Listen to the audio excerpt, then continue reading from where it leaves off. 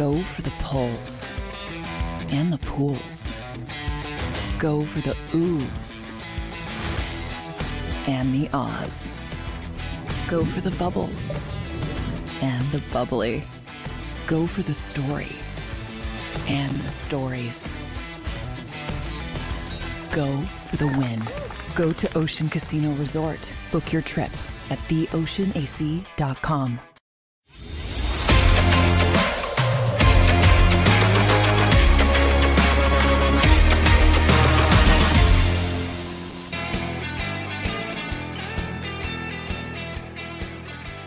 What is up, everybody? Welcome back.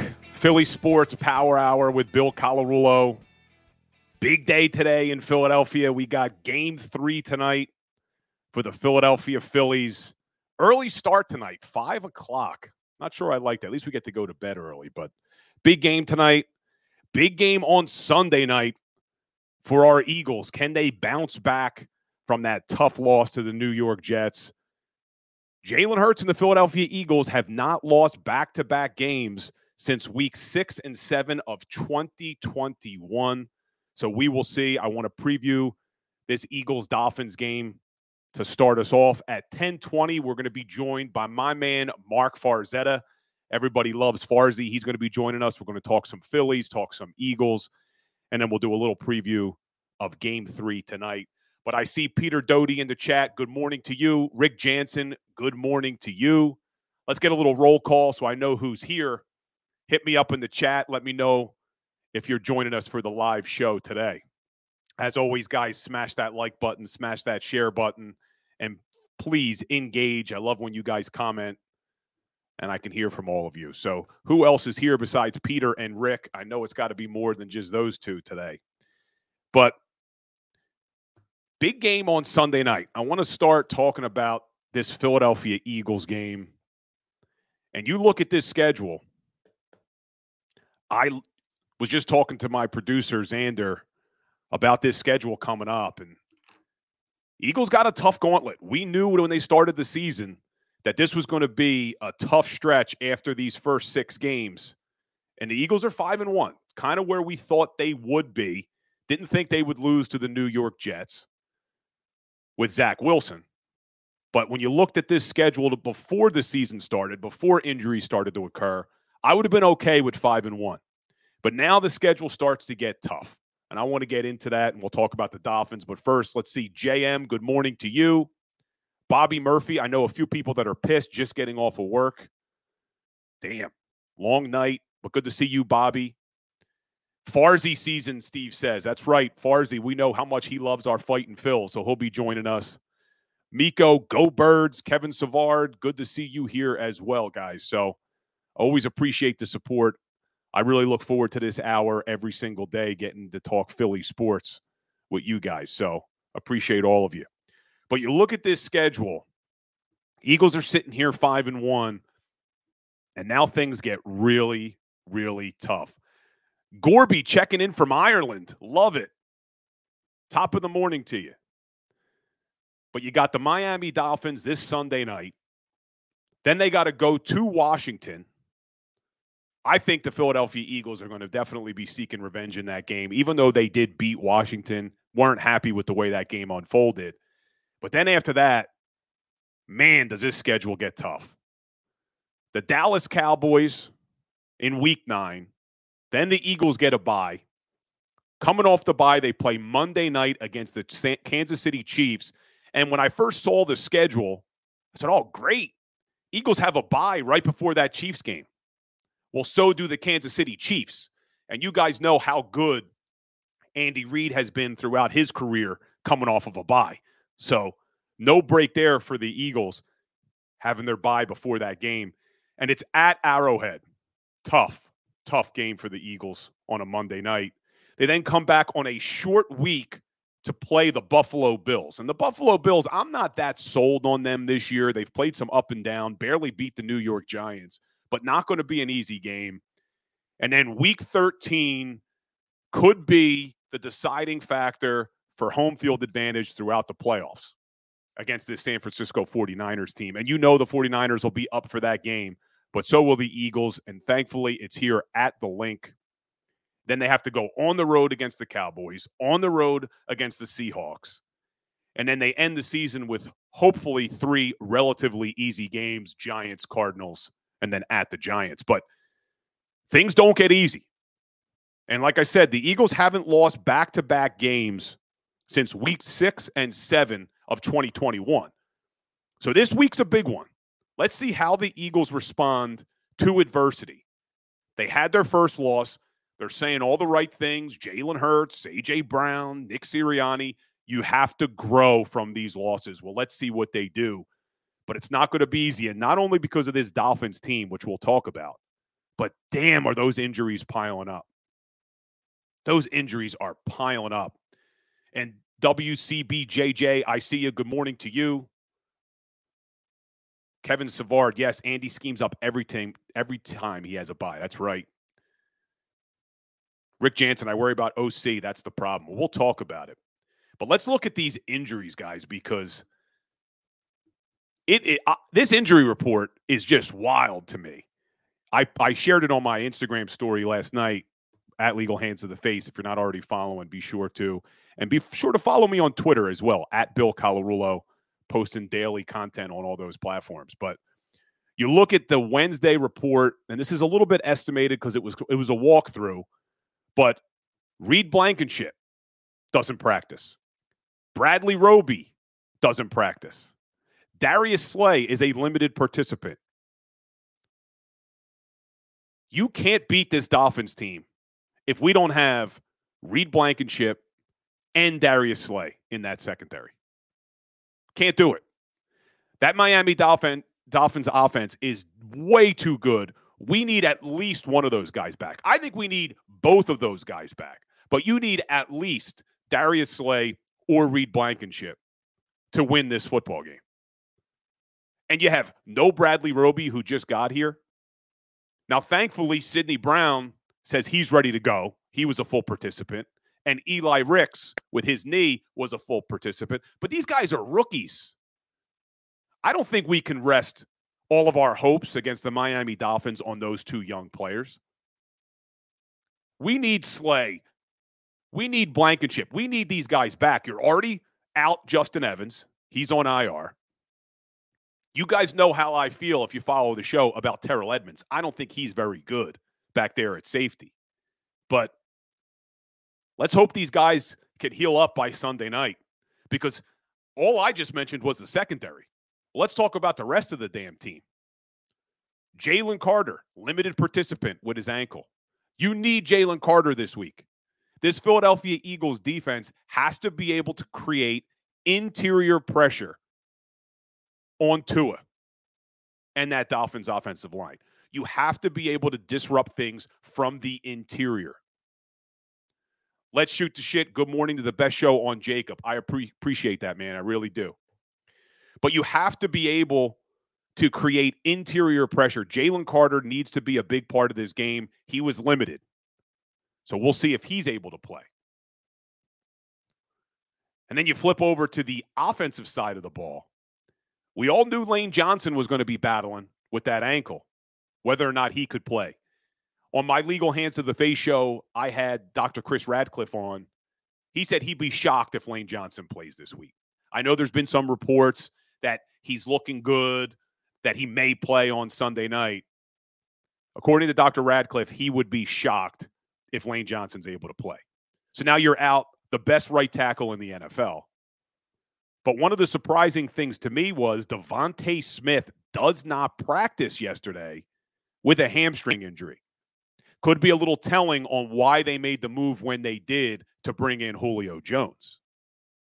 And when we first saw the reports of Julio Jones, a lot of people thought, as did I, this was just a depth move with Quez being on IR, them looking to maybe upgrade their wide receiver 3 position. But now Devontae out with a hamstring.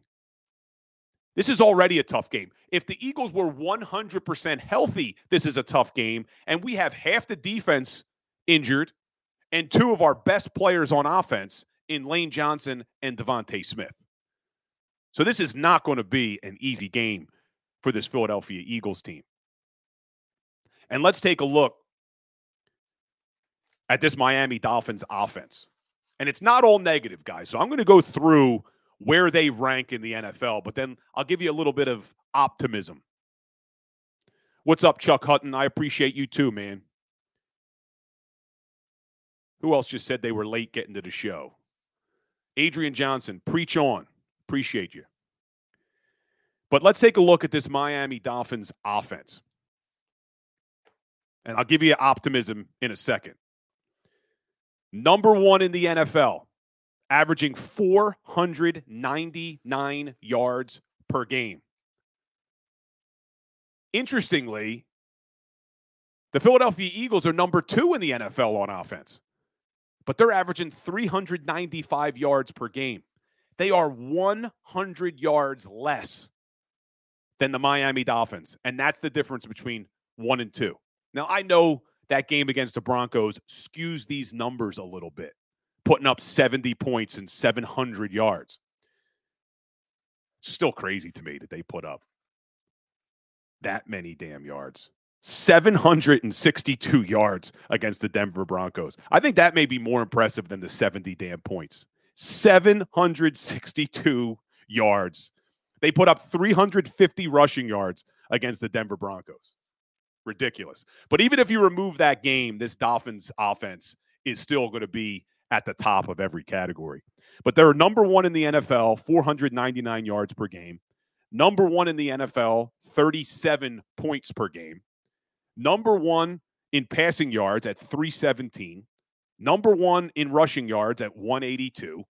Number one in yards per play at 8 yards a play. Number one in the red zone at 81%. And we talk about how this Eagles defense has to be able to create pressure on Tua. They have to get sacks on Tua. Well, the Dolphins are number two in the NFL when it comes to giving up sacks. They've only given up 6 sacks so far this season. A really impressive offense when you look at the stats. Really impressive. And one of the major concerns for me is I think the Eagles will be able to stop the run. No one's been able to run against this Philadelphia Eagles team. They're number two in the NFL, only giving up 66 yards a game. But what concerns me is their passing defense. They're 20th in the league, giving up 232 yards per game. And the only reason why the numbers are as good as they are is because the Eagles completely shut down Zach Wilson and Baker Mayfield. But you look at the other quarterbacks, and these guys don't have anywhere near the offensive power that the Dolphins have. Mac Jones going for over 300 yards. Kirk Cousins, he's got weapons, over 300 yards. Sam Howell has a game against the Philadelphia Eagles. So that is what I find the most concerning, and our secondary's banged up.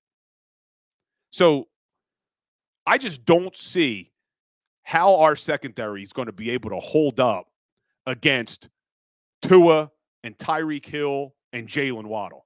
And it's going to be up to that defensive line to get sacks on a team that really doesn't give up a lot of sacks. But I promised you guys some optimism, so I'm going to give it to you. We talked a little bit yesterday. Somebody commented in the chat, it may have been you, JM, about look at the teams that the Dolphins have beat. Now, the Dolphins are 5-1 coming into this game. They did lose to the Buffalo Bills. Buffalo Bills shut them down. But let's look at the 5 teams they've beat. And I'm going to go deeper than just the records.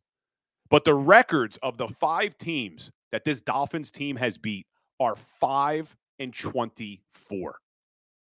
The 5 teams that they have beat stink. They beat the Los Angeles Chargers, the New England Patriots, the Denver Broncos, the New York Giants, and the Carolina Panthers. But let's go even deeper because it's not just the record. You look, I just gave you all these numbers about number one on the offensive side of the ball for the Dolphins. 4 of the 5 teams that this Dolphins team has beaten are in the bottom third of the NFL when it comes to total defense. The Los Angeles Chargers, 31st in the league in total yards against. The Denver Broncos, 32nd in the league in total yards against. The New York Giants, 27th in the league in total yards against. And the Carolina Panthers, 19th in the league in total yards against. The only team they beat that has a top 10 defense when it comes to total yards against was the New England Patriots. And the Patriots held them to 24 points. I think if this Philadelphia Eagles defense was able to hold the Dolphins to 24 points, Eagles win the game. Eagles win that game. And JM saying that Miami's passing attack was shut down by New England and Buffalo. And he's not wrong. You look at the New England game, Miami only had 244 yards passing. And that's a team that's averaging 317 yards a game. New England held them to 244. You look at what they did against the Buffalo Bills, 251 yards passing. So when they've played good defenses, they have not had a lot of passing yards. Really good point, JM. Really good point. But I just talked about how I think the key to the game from the defensive side of the ball is going to be able to generate pressure on Tua, to try to get sacks on Tua. But that the Dolphins don't give up a lot of sacks. They're number 2 in the NFL in giving up sacks. Well, more room for optimism here, guys, because 4 of the 5 teams that the Dolphins have beaten are in the bottom of the league when it comes to generating sacks. They've beaten the Giants, 32nd in the NFL for sacks. They beat the Carolina Panthers, tied for 21st in the league for sacks. The Denver Broncos, 21st in the league for sacks. And the New England Patriots, only 16th in sacks. And you look at the 2 teams they've played who can get after the quarterback, the Buffalo Bills and the Los Angeles Chargers. Well, what did those guys do? Buffalo's defense, 4 sacks on Tua. Los Angeles Chargers, game 1, didn't have any sacks. But sometimes game 1 can be a little bit of an outlier. But there is room for optimism here. This Dolphins offense has, as dominant as they have been, they're doing it against subpar teams. Subpar defenses. And the Eagles defense, as shaky as they have been against the pass, are number 9 in the NFL, giving up only 298 yards per game. But again, none of this is going to matter if we can't get some of our defensive players back on the field. And I didn't even mention Milton Williams was also a limited participant. We need our defensive tackles healthy for this game. We have to be able to stop the run, and we have to be able to generate interior pressure. But, guys, we're going to take a quick break, and we come back. I want to get Mark Farzetta's opinions about this Sunday night game against the Eagles and the Dolphins. And, of course, we're going to talk a little bit about our fighting Phils, because we all know how much Farzy loves our Phillies. So stay tuned, guys. We'll be right back. Go to get your game on. Go for the beers. Go for the cheers. Go for the hit and the hits. Go for the stakes and the stakes. Go to get your parlay on. Go to get your party on. Go for the scene. Go for the screens. Go for the gallery. Go for the win. Go to Ocean. Visit theoceanac.com to plan your visit. At Pond Lehocky, we've recovered billions of dollars for our clients, and we're confident we can do the same for you. With over 250 years of combined courtroom experience, we've helped over 100,000 injured clients obtain some of the largest settlements in Pennsylvania. One conversation is all it takes to help you and your family get back on track. If you've been injured in an accident, give Pond Lehocky a call. They're carving them up and good play calling along the way. First and goal at the 6.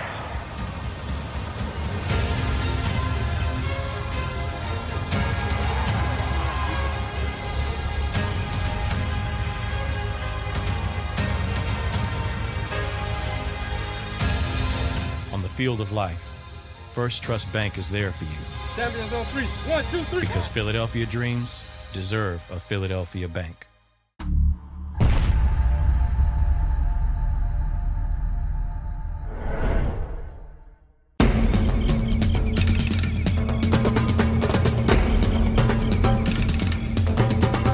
Staffing is not easy, but that's what we do every day, all day. The key to our success is storytelling, asking the right questions to find the right people. Hi, I'm Gary Kane, president of Kane Partners. We want to be your staffing partner.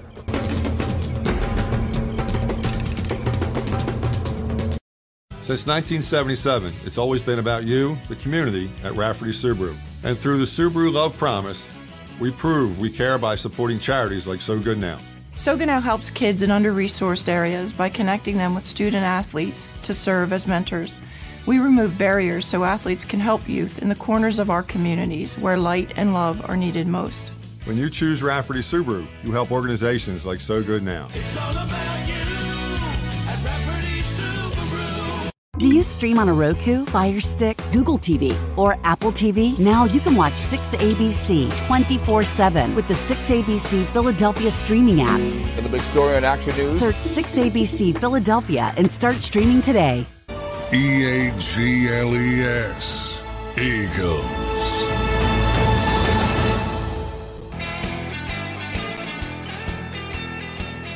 Welcome back to the Philly Sports Power Hour. We are now joined by my man, the one and only Mark Farzetta. What's going on, Farzy? Welcome back, Bill. How you doing, my friend? Nice to see you. It is so good to be back, Farzy. Let me tell you, man. Let me tell you. What a time! Yeah, the game you missed, quote unquote, was the Jets game, obviously here, where it was an all-out brawl on post game. It was like in one corner, Mike Missinelli. Another corner was Seth Joyner. Another corner, actually, Seth and Derek were in the same corner, and then Mikey Miss was left there alone in another corner. I had to come in and settle the score there, man. It was like a Jalen Hurts blame game of like who gets more blame for the loss. Bill Brian Johnson. It was an epic battle royale, and then I came running in there like what is it? WrestleMania, the Royal Rumble, and I came running in there. You know what I mean? It was everything but the tighty whities away from the Royal Rumble, man. It was quite the party. Yeah. First of all, I was in hell on. I mean, my kids had a blast. I don't want to complain too much. They loved it. We were on a Disney cruise, but it was, crowded, and you're waiting in lines, and you're fighting to see characters. All while I'm thinking to myself, man, I'd love to hear what is going on in the green room at the Ocean Casino with Farzy and Seth Joyner and Derek Gunn, and I missed it all, man. But I am happy to be back. I thought, okay, this is a good week to miss because Eagles aren't going to lose to the New York Jets and Zach Wilson. But hey, listen, our viewers yelled at me yesterday because I wasn't here Monday, Tuesday. So yesterday I came on the show and I wanted to vent and get all my anger out. And they're like, hey, we're trying to move on from the game. We're done. No, man. No, it lingers. It lingers. And I'll tell you this, and perhaps I'm crazy. Perhaps I'm a bit of a stick in the mud. But the Kelly Green thing, for me, I really wanted to enjoy. I really wanted to bask in it all week. When I looked at the schedule, I'm like, oh, leading up to Dolphins week, everything's going to be Kelly Green. It's going to be so beautiful to see all the Kelly Green. I don't care anymore. I don't care. I'll care when they run out of the tunnel in the Kelly Green. I'll be like, okay, that's pretty sweet. I love it. But like everything coming out in Kelly Green, I'm like, stop it. I'm still on the Jets loss. And now I'm looking at this Miami Dolphins game like it's one hell of a matchup here. And I just hope the Eagles pull it out, man. I am not in a good place right now. Well, the only thing that's saving us, and we'll talk about that later, is our fight and Phils, man, because they're making us feel real good. But before we get into that, let's stick on this Eagles theme here. Yeah. What is going on with these injuries, Farzy? Half the defense is out.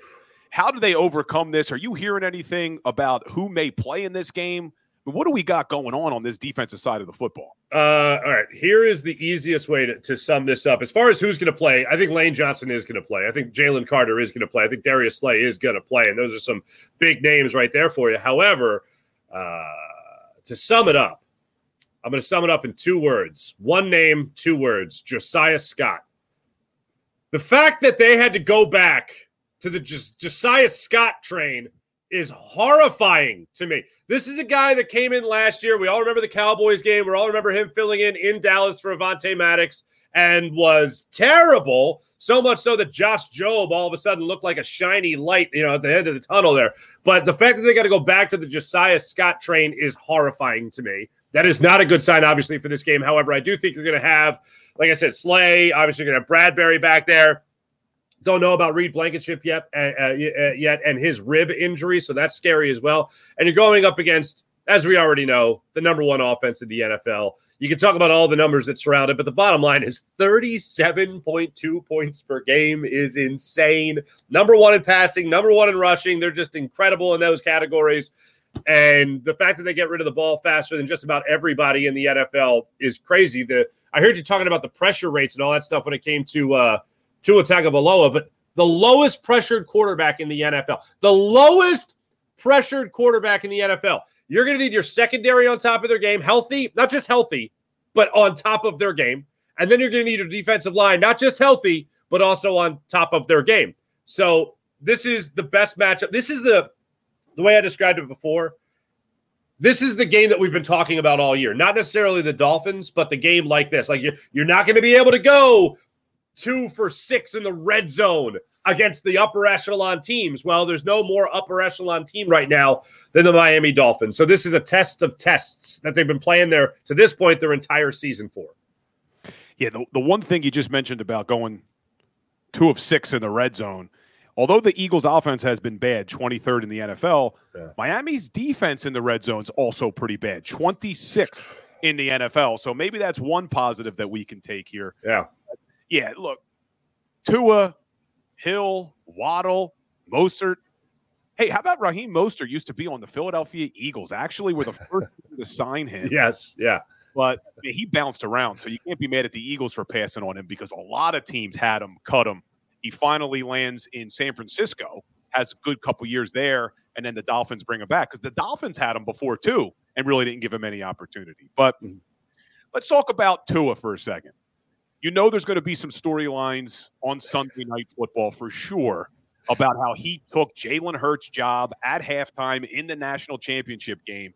Knowing Jalen, he's probably not going to say much about it, but we know how much of a competitor he is. You think this has him a little bit more fired up for Sunday night? Definitely. Think about anybody in your life as a college athlete, Bill Colarulo. Let's not leave that out of the conversation. Just think about anyone that did your job. Anyone that came in after you and did your job, maybe took your job. Anybody that came in after you. I don't care if you're besties with that person. I don't care if you have the utmost respect for that person. Anytime that happens at any level in any walk of life, if you got any moxie about you whatsoever, which Jalen Hurts obviously has, you're coming into this game looking to beat that person. You're coming into this game still in the back of your mind, even though you've been an MVP candidate, even though you've already played in a Super Bowl, all that stuff, even if you've already been a Maxwell Player of the Year in the NFL and Jalen Hurts, you still want to go get Tua. You still want to go get Tua. You want to beat him. You want to beat him on your own turf, which is going to have the opportunity to do so on Sunday night. It's still very much a storyline. They both might talk right now about how they're still buddies. They're not texting all the time. They're not on the phone all the time with one another, but they're still friends. They still want to wish each other luck before the game. Tua was saying as much yesterday. Jalen said something similar as well. It's game week. There'll be time for that, maybe before the game, maybe after the game. But the bottom line is this. You have a guy in Jalen Hurts as an ultimate competitor. Nothing else can be said about this guy. He wants to go out there, and you think he wants to lose? You think he wants to do anything that would make him less likely to win this game? This is a game that is absolutely circled on Jalen Hurts' calendar to go out there and beat not just the 5-1, the fellow 5-1 Miami Dolphins, but beat Tua Tagovailoa in this game. Yeah, and the one thing you didn't mention is they're also coming off a bad damn loss. So there's a lot of things. Yeah. There's a lot of things to be positive about when you're talking about the Jalen Hurts-led Eagles. Hey, we've seen what Hurts and Sirianni have done in the face of adversity throughout their stint together. They seem to always rise to the occasion. They haven't lost back-to-back games with Jalen since week 6 and 7 of 2021. It's Kelly Green night. It's Tua. It's the 5-1 Dolphins. But with all that being said, it's still a really tough matchup, man. No, it's horrifying. Really tough matchup. Think about this. You want to go into this with a banged up secondary? No, thank you.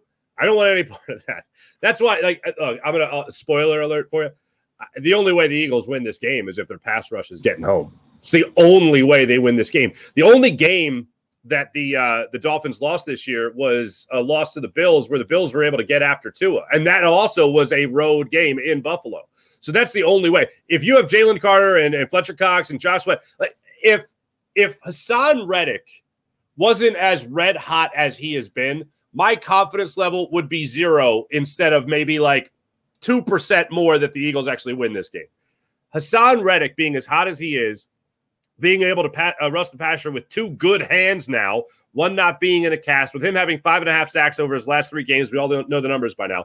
And his speed and his strength and his quickness with not just his feet but his hands, that gives me a lot more confidence than originally thought about when it came to this game and whether or not Hassan Reddick was going to have a big impact. Him, Jalen Carter hopefully being healthy, and your linebackers. Sean Desai, this is the game. You want to talk about that word palpable? You want to talk about that word palpable, where you said that you want this defense for other offenses to feel it? You want to reiterate it like you did this week when you talked about how strength can push around speed. Strength and power can beat up speed and make speed a little bit slower. This is the opportunity to prove that true. Brandon Graham backed up those words in the locker room when he was asked about it earlier in the week. This is an opportunity to prove those words true by your defensive coordinator. And I truly believe, other than some kind of 48-45 game, it's the only way the Eagles are going to win this game. Other than some shootout where maybe they have the ball last, this is the game where the Eagles can prove just how good their defense can be and palpable they could be also. Yeah, for sure. And I see in the chat people are talking about how Eagles defense needs to be able to create turnovers. The one thing about this Dolphins offense, as good as they've been, they are 20th in the NFL, turning the ball over 9 times. So that's a possibility that this Eagles defense can create some turnovers. But you mentioned the potential of it being a shootout. Let's jump over to the offensive side of the ball for a second. Everybody's excited. The Eagles sign Julio Jones. Now, I did a video on my Instagram yesterday, and some people called me a Debbie Downer because I said, hey, guys, look, calm down. It's not the Julio Jones that you're used to seeing for the Atlanta Falcons. He hasn't played more than 10 games since 2019. I still like the move. I think it was a low-risk move. You bring in a veteran wide receiver. He may have a nice game here or there, but I really don't expect him to do a ton for this Eagles offense. But what's Farzi's take on the Julio Jones signing? I'm surprised to hear that your audience was saying, this is great, and this is all, because my reaction, and I thought a lot of other people's reaction to it was when they saw it on their phone, they went, huh? Like, they were confused, but it wasn't like, oh my God, yeah! Like, this isn't the guy that was lighting up your fantasy football roster in 2016. He's not that guy anymore. He hasn't been that guy for more than a hot minute in the NFL. So it was like, red zone, I guess? Like, that's really the only thing. And I think some of this stuff was taken out of context. People talking about the quote he had yesterday about, I'm here to dominate. Let's not get it twisted. I'm here to dominate. He's here to dominate as a 3.5 wide receiver. He's not even a third. He's not a fourth. A 3.5 wide receiver right now. When Nick Sirianni is asked about it openly yesterday in his press conference, the only other wide receiver that he mentioned was Olamide Zaccheaus. He didn't mention A.J. Brown. He didn't mention Devontae Smith. He mentioned Olamide Zaccheaus. So you're competing right now to be the third wide receiver. That is everything you need to know in a nutshell about where he ranks in this wide receiver core. He's not going to take reps away from A.J. Brown. He's not taking reps away from Devontae Smith. He is strictly going to be a third down and red zone target for Jalen Hurts. And anything the Eagles could do right now to help them in the red zone, I am A-OK with as far as that goes. So nice when it comes, I like that. Little Phillies preview. Foreshadowing. Anyway, but when it comes, I'm an idiot. Sorry. When it comes to Julio Jones, I think it's a good signing. What can be worse? All right. If you mean to tell me in week 5 you have Quez Watkins on your roster, and then you don't, but now you have Julio Jones, I'm happy. So I'm going to live with this. And again, on that note of I'm going to dominate, he's going to dominate in the role, whatever role that is, but it's not going to be above a third wide receiver that the Eagles are going to give him. Red zone and third down target for Jalen. Simple as that. Yeah, and I expect Julio Jones. He's obviously, we talk about how much of a competitor Jalen Hurts is. Julio Jones is as well. There's a reason why the guy has over 900 catches and 13,000 yards in his career. So I do expect him to come in with that mindset that he wants to dominate. That's up here. But physically, we just haven't seen him be the same guy as he's gotten older and his body is worn down. Yeah. But we will see. Do you think – because I first, when saw the news, thought the same thing. He's coming in as, like you said, a wide receiver 3.5. But then Devontae Smith doesn't practice yesterday with his hamstring. If Devontae Smith doesn't play, does Julio Jones play a lot bigger of a role on Sunday night?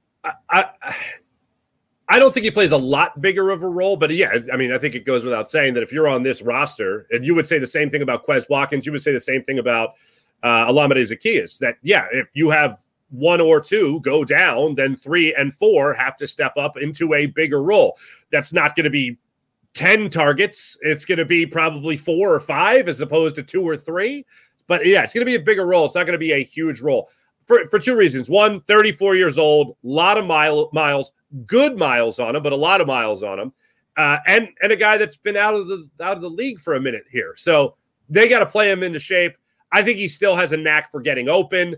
I think Nick Sirianni did talk about the explosion there, so I think that's still going to be there for him. But he's not going to have the explosion off the line of scrimmage. I think he's going to have that vertical explosion to be able to go up and win jump balls. You're talking about a 6'3", 6'4" target there. So I think you're talking about a guy that still will have a knack for getting open and also won't be afraid to play with the hands as well, being able to get those slight push-offs that the veterans know how to get away with in those clutch situations when you talk about the third down conversion and you also talk about the red zone.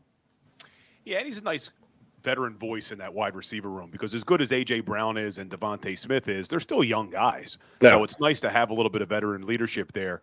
But we talked about some of the people's responses when they saw it. What a lot of people did say to me on Instagram was, can he play safety? Can he play corner? Yeah, right.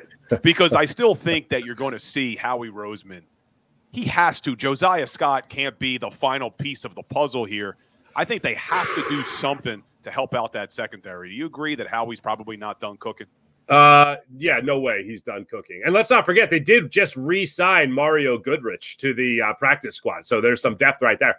I don't think Howie's done. I think there's one more move out there. I don't think Julio Jones is Howie's last card to deal here. I think that look, and all you had to do was sign him. It wasn't like you have to give up anything. So I think there's something else that Howie's going to do to help bolster this secondary. And I think it's going to be, obviously by the trade deadline, but I think it's going to be in the not too distant future. I don't think it happens by this Dolphins game, obviously, but I think it happens in the very near future.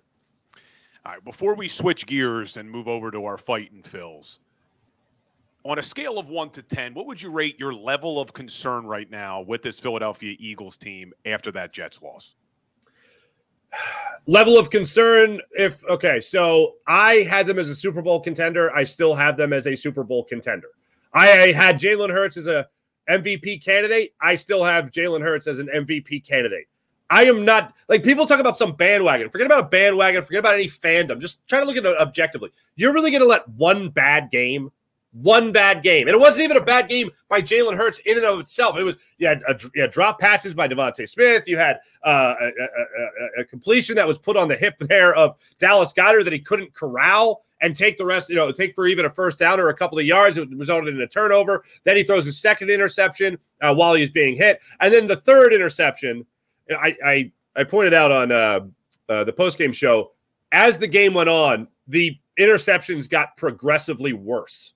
One was like, okay, it's kind of on the wide receiver. It's kind of on Dallas Goedert, the tight end. That one, he's getting hit while he throws. Okay, maybe he should have eaten it, but still got hit while he's throwing. And then the third one was just god-awful, stupid, in any way you look at it, most horrible throw, most horrible decision you could have made in that situation.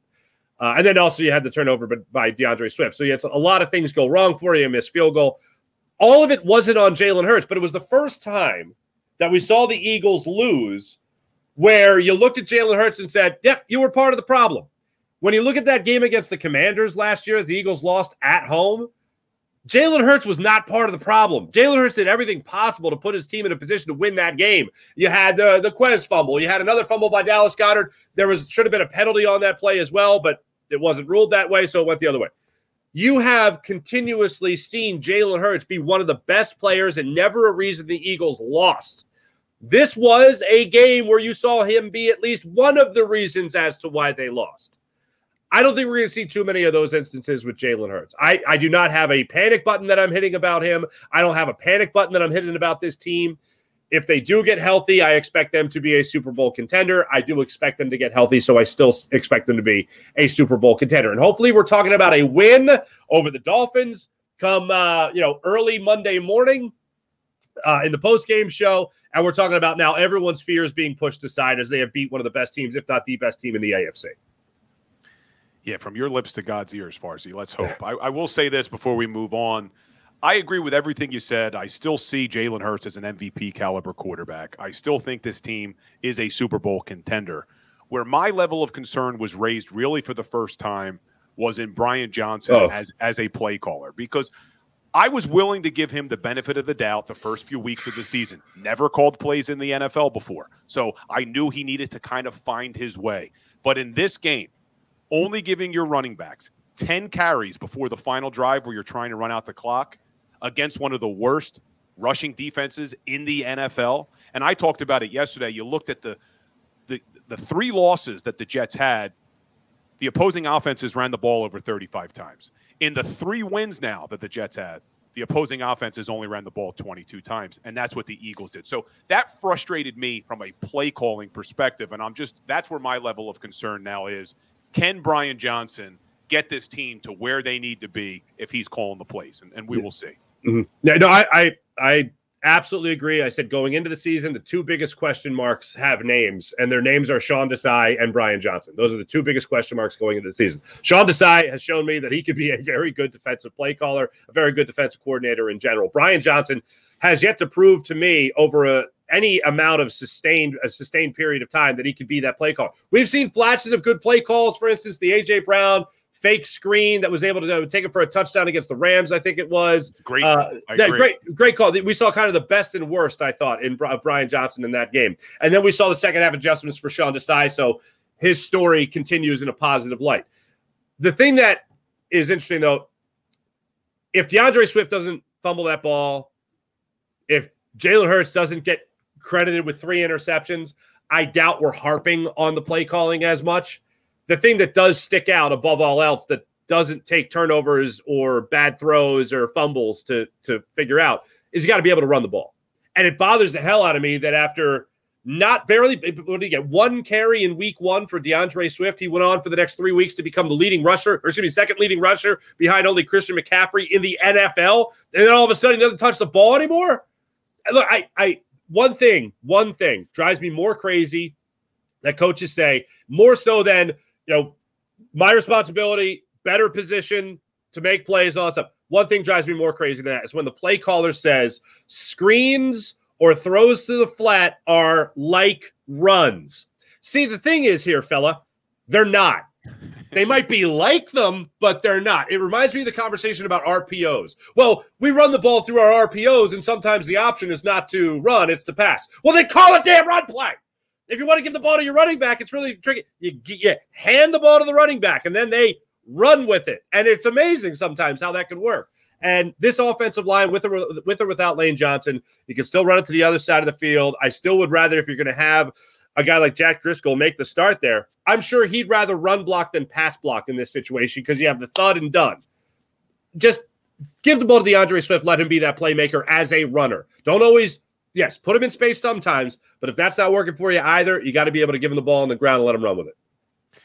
I agree, 100%. And just looking at the chat, Sports on 88, they ran 14 times. They had only given the running backs 10 carries before the second to the last drive when they were trying to run out the clock a little bit. So 10 carries throughout almost 4 quarters of that game is unacceptable. And the Philadelphia Phillies in Game 2 had just as many runs as DeAndre Swift had in the Eagles game against the Jets. That's unacceptable. But let's talk about our fighting Phils, man. You've been around. You were here for the 08 and 09 teams. This Philadelphia Phillies team, man, have you ever seen a team doing what this roster and this lineup is doing for the Fightins? I love the idea that every night there's a new historical number surrounding the Phillies, whether it's Kyle Schwarber and left-handed home runs, same as Reggie Jackson now in a postseason. That's unbelievable. When you talk about run differential that hasn't been done since 2017 in the Red Sox, it's absolutely insane. When you talk about Nick Castellanos getting as many home runs in a 3-game span as Reggie Jackson did in 1977, that is mind-blowing. I love watching this team. They've been doing it with their arms. They've been doing it with their bats. They've been doing it in the field, other than Trey Turner. But he's been doing it great at the plate, as we know. I am just mesmerized by this team. But above all else, nothing beats the team playing great. And the team playing great obviously feeds the crowd. But good God, does this crowd feed the team as well?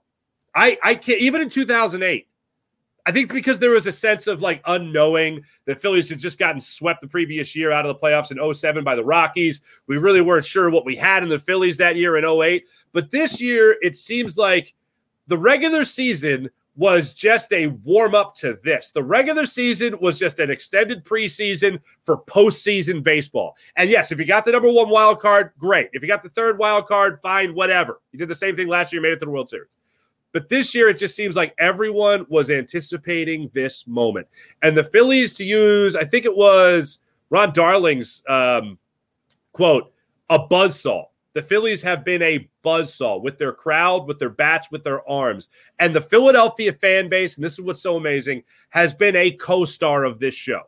We are getting positive publicity as a fan base. No one is sitting down. One of the other things they said on the broadcast is Citizens Bank Park. Citizens Bank Park is the only stadium that doesn't need seats because no one's sitting down. Everyone's just enjoying every second. They're standing up. They're waiting for that explosion. And when you have an offense like this hitting bombs, man, it is incredible. And you don't get that really as much in any other sport as you get it with baseball because the crowd is always in the shot. Home plate, you're getting that shot from behind the pitcher. You see the home plate crowd right there. Maybe in basketball, you get a little bit of this, but in baseball, you see it more than any other sport. The batters in the batter's box, they have the head-on shot of them. You see the crowd behind them. See the ball, you see the bat swing through the zone. Ball goes flying out of the park. Everyone jumps up and down. It's such a great atmosphere that comes through the TV. Talk about the word palpable. Oh man, you feel that crowd, man. You feel you. I feel like I'm getting ready to do post game, and I feel like I'm cold in the stands with everybody else in South Philly at CBP, man. So I can't wait to see what they do tonight. It looks like they have this series already well in hand. Yeah, and you're right about putting Philadelphia in a good light. Even these national broadcasters on TBS are just in awe of this Philadelphia crowd. You can hear it when they're talking to each other. And the one guy said, I forget who it was, who said, we couldn't wait for you to get here because the other guy wasn't at the divisional series and just saw what this Philadelphia Phillies fan base is doing. It's awesome. And you mentioned Schwarber tying Reggie Jackson for most home runs by a left-handed batter in postseason history.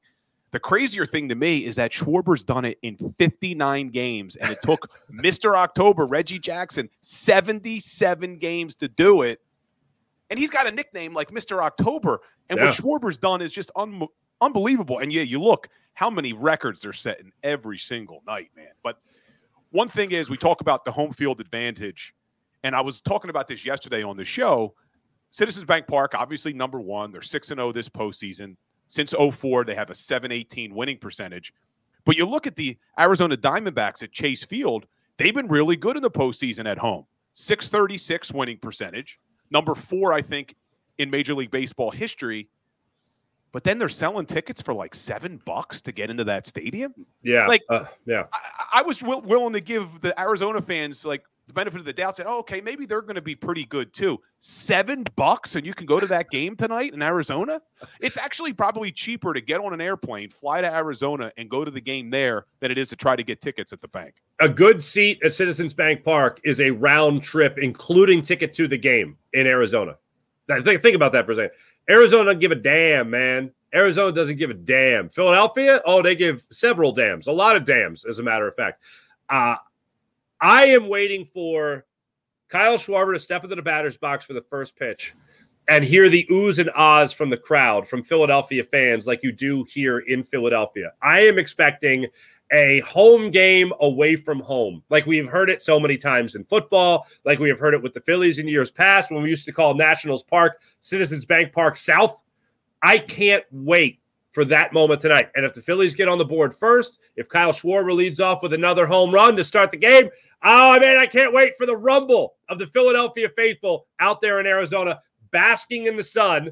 Not at the game, of course, because they got a roof, but just exploding with excitement. I think this is going to be another home away from home game for the Philadelphia. And think about this. Games in Arizona, Super Bowl, of course, including the Super Bowl, Philadelphia fans flock to Arizona. They'll take over that stadium. I remember the NFC Championship game after the 2008 season, the 2009 year, where the Eagles went out there to Arizona, and you could hear a hell of a lot of Eagles fans in the stands. Philly loves going to Arizona, and this is going to be no exception tonight. I think it's going to be a home away from home game for the Phils. Oh, and one more thing. Phillies won 3 games out of 4 there in June, and Ranger Suarez was one of the starting pitchers, went 7 scoreless against them in his best start of the year. He's going to get another opportunity to do it tonight. Yeah, you reminded me of that 08 NFC Championship game, man. I thought the Eagles had that one. I had Todd Herman's on my show last week. We were talking about that game. He thought they had it too. But you mentioned Ranger Suarez. What do you expect from Ranger tonight? More of what we've seen this postseason, because he's been one of the best pitchers in Major League Baseball this whole postseason. So the Diamondbacks are great at home, as you mentioned, and they hit a lot of home runs at home. This reminds me tenfold of what Ranger Suarez was charged to do against the Atlanta Braves. Best home run hitting team in baseball. Rob Thompson made a great decision to start out a pitcher that is a little bit more of an off-speed pitcher, is an off-speed pitcher in Ranger Suarez. So for me, watching him tonight, I'm expecting a classic Ranger Suarez performance with the changeup working, the curveball dropping in beautifully, that great 12-6 curveball that he drops in, and I expect him to be a guy that will be able to give you probably in the range of 5 to 6 innings again with the day off yesterday. They'll have the bullpen fresh and ready to go. But I wouldn't be surprised if Rob Thompson just decides to unleash the hounds and let Ranger Suarez go out there for maybe 6-7 innings, depending on what his pitch count is. I think he goes out there and has himself another stellar performance. I think he has these guys pressing. The fact that they haven't been aggressive on the base paths is mind-boggling to me, especially when you're looking at a guy like Corbin Carroll. So now you have an instance where they're coming off a shutout. A great offense has not looked anything close to the great offense that they had been in the postseason prior. So you're going to have guys at the plate pressing, looking to tee off on fastballs. I don't know if they're going to have the patience to wait on that curveball or wait on that changeup. So I think Ranger Suarez is a perfect guy to have to start in this instance, especially when you go from a power pitcher like Zach Wheeler to guys coming out of the bullpen like Jose Alvarado, and also having guys coming into the bullpen like Craig Kimbrell or Matt Strum or even Orion Kerkering. Having those guys come in there that can throw some heat is a great sign to switch it up with a guy like Ranger Suarez starting in this outing today. So I think it's a great move to have Ranger go today against Faught. Brandon Faught is how you pronounce that, of the Arizona Diamondbacks. So I'm expecting a great start from Ranger tonight.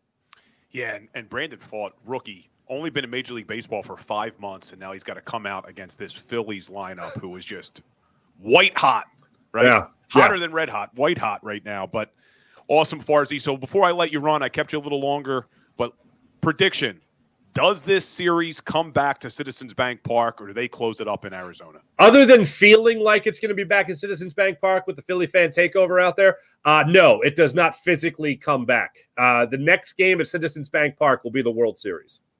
Love it, Farzy. Well, appreciate your time, my man. I am back at Ocean Casino with you on Sunday. Can't wait, man. Bring your boxing gloves if it gets like last week, man. Oh, man, it's going to be a crazy one. It's going to be a crazy post-game show. Looking forward to it, brother. Appreciate you. Take it easy. And that's our man, Farzy. Always a pleasure to have Farzy on the Philly Sports Power Hour. Loves his fighting Phils, man. He loves his fighting Phils. So we won't have to wait too long for the Phillies game tonight. 5 o'clock start. But one thing I didn't mention at the beginning of the show, a little sad news today. Paulie from the Rocky movies passed away at the age of 83. Burt Young, great actor, one of my favorite characters of all time, Paulie in the Rocky movies. If you guys are here in the chat, let's hear it for Paulie, Burt Young. Also, if you were a Sopranos fan, he had a nice small role in The Sopranos playing Bobby Bacala's father. And he did a really nice job in that role as well. But the Real Zeal said, got to be honest, thought he was already dead. Come on, the Real Zeal.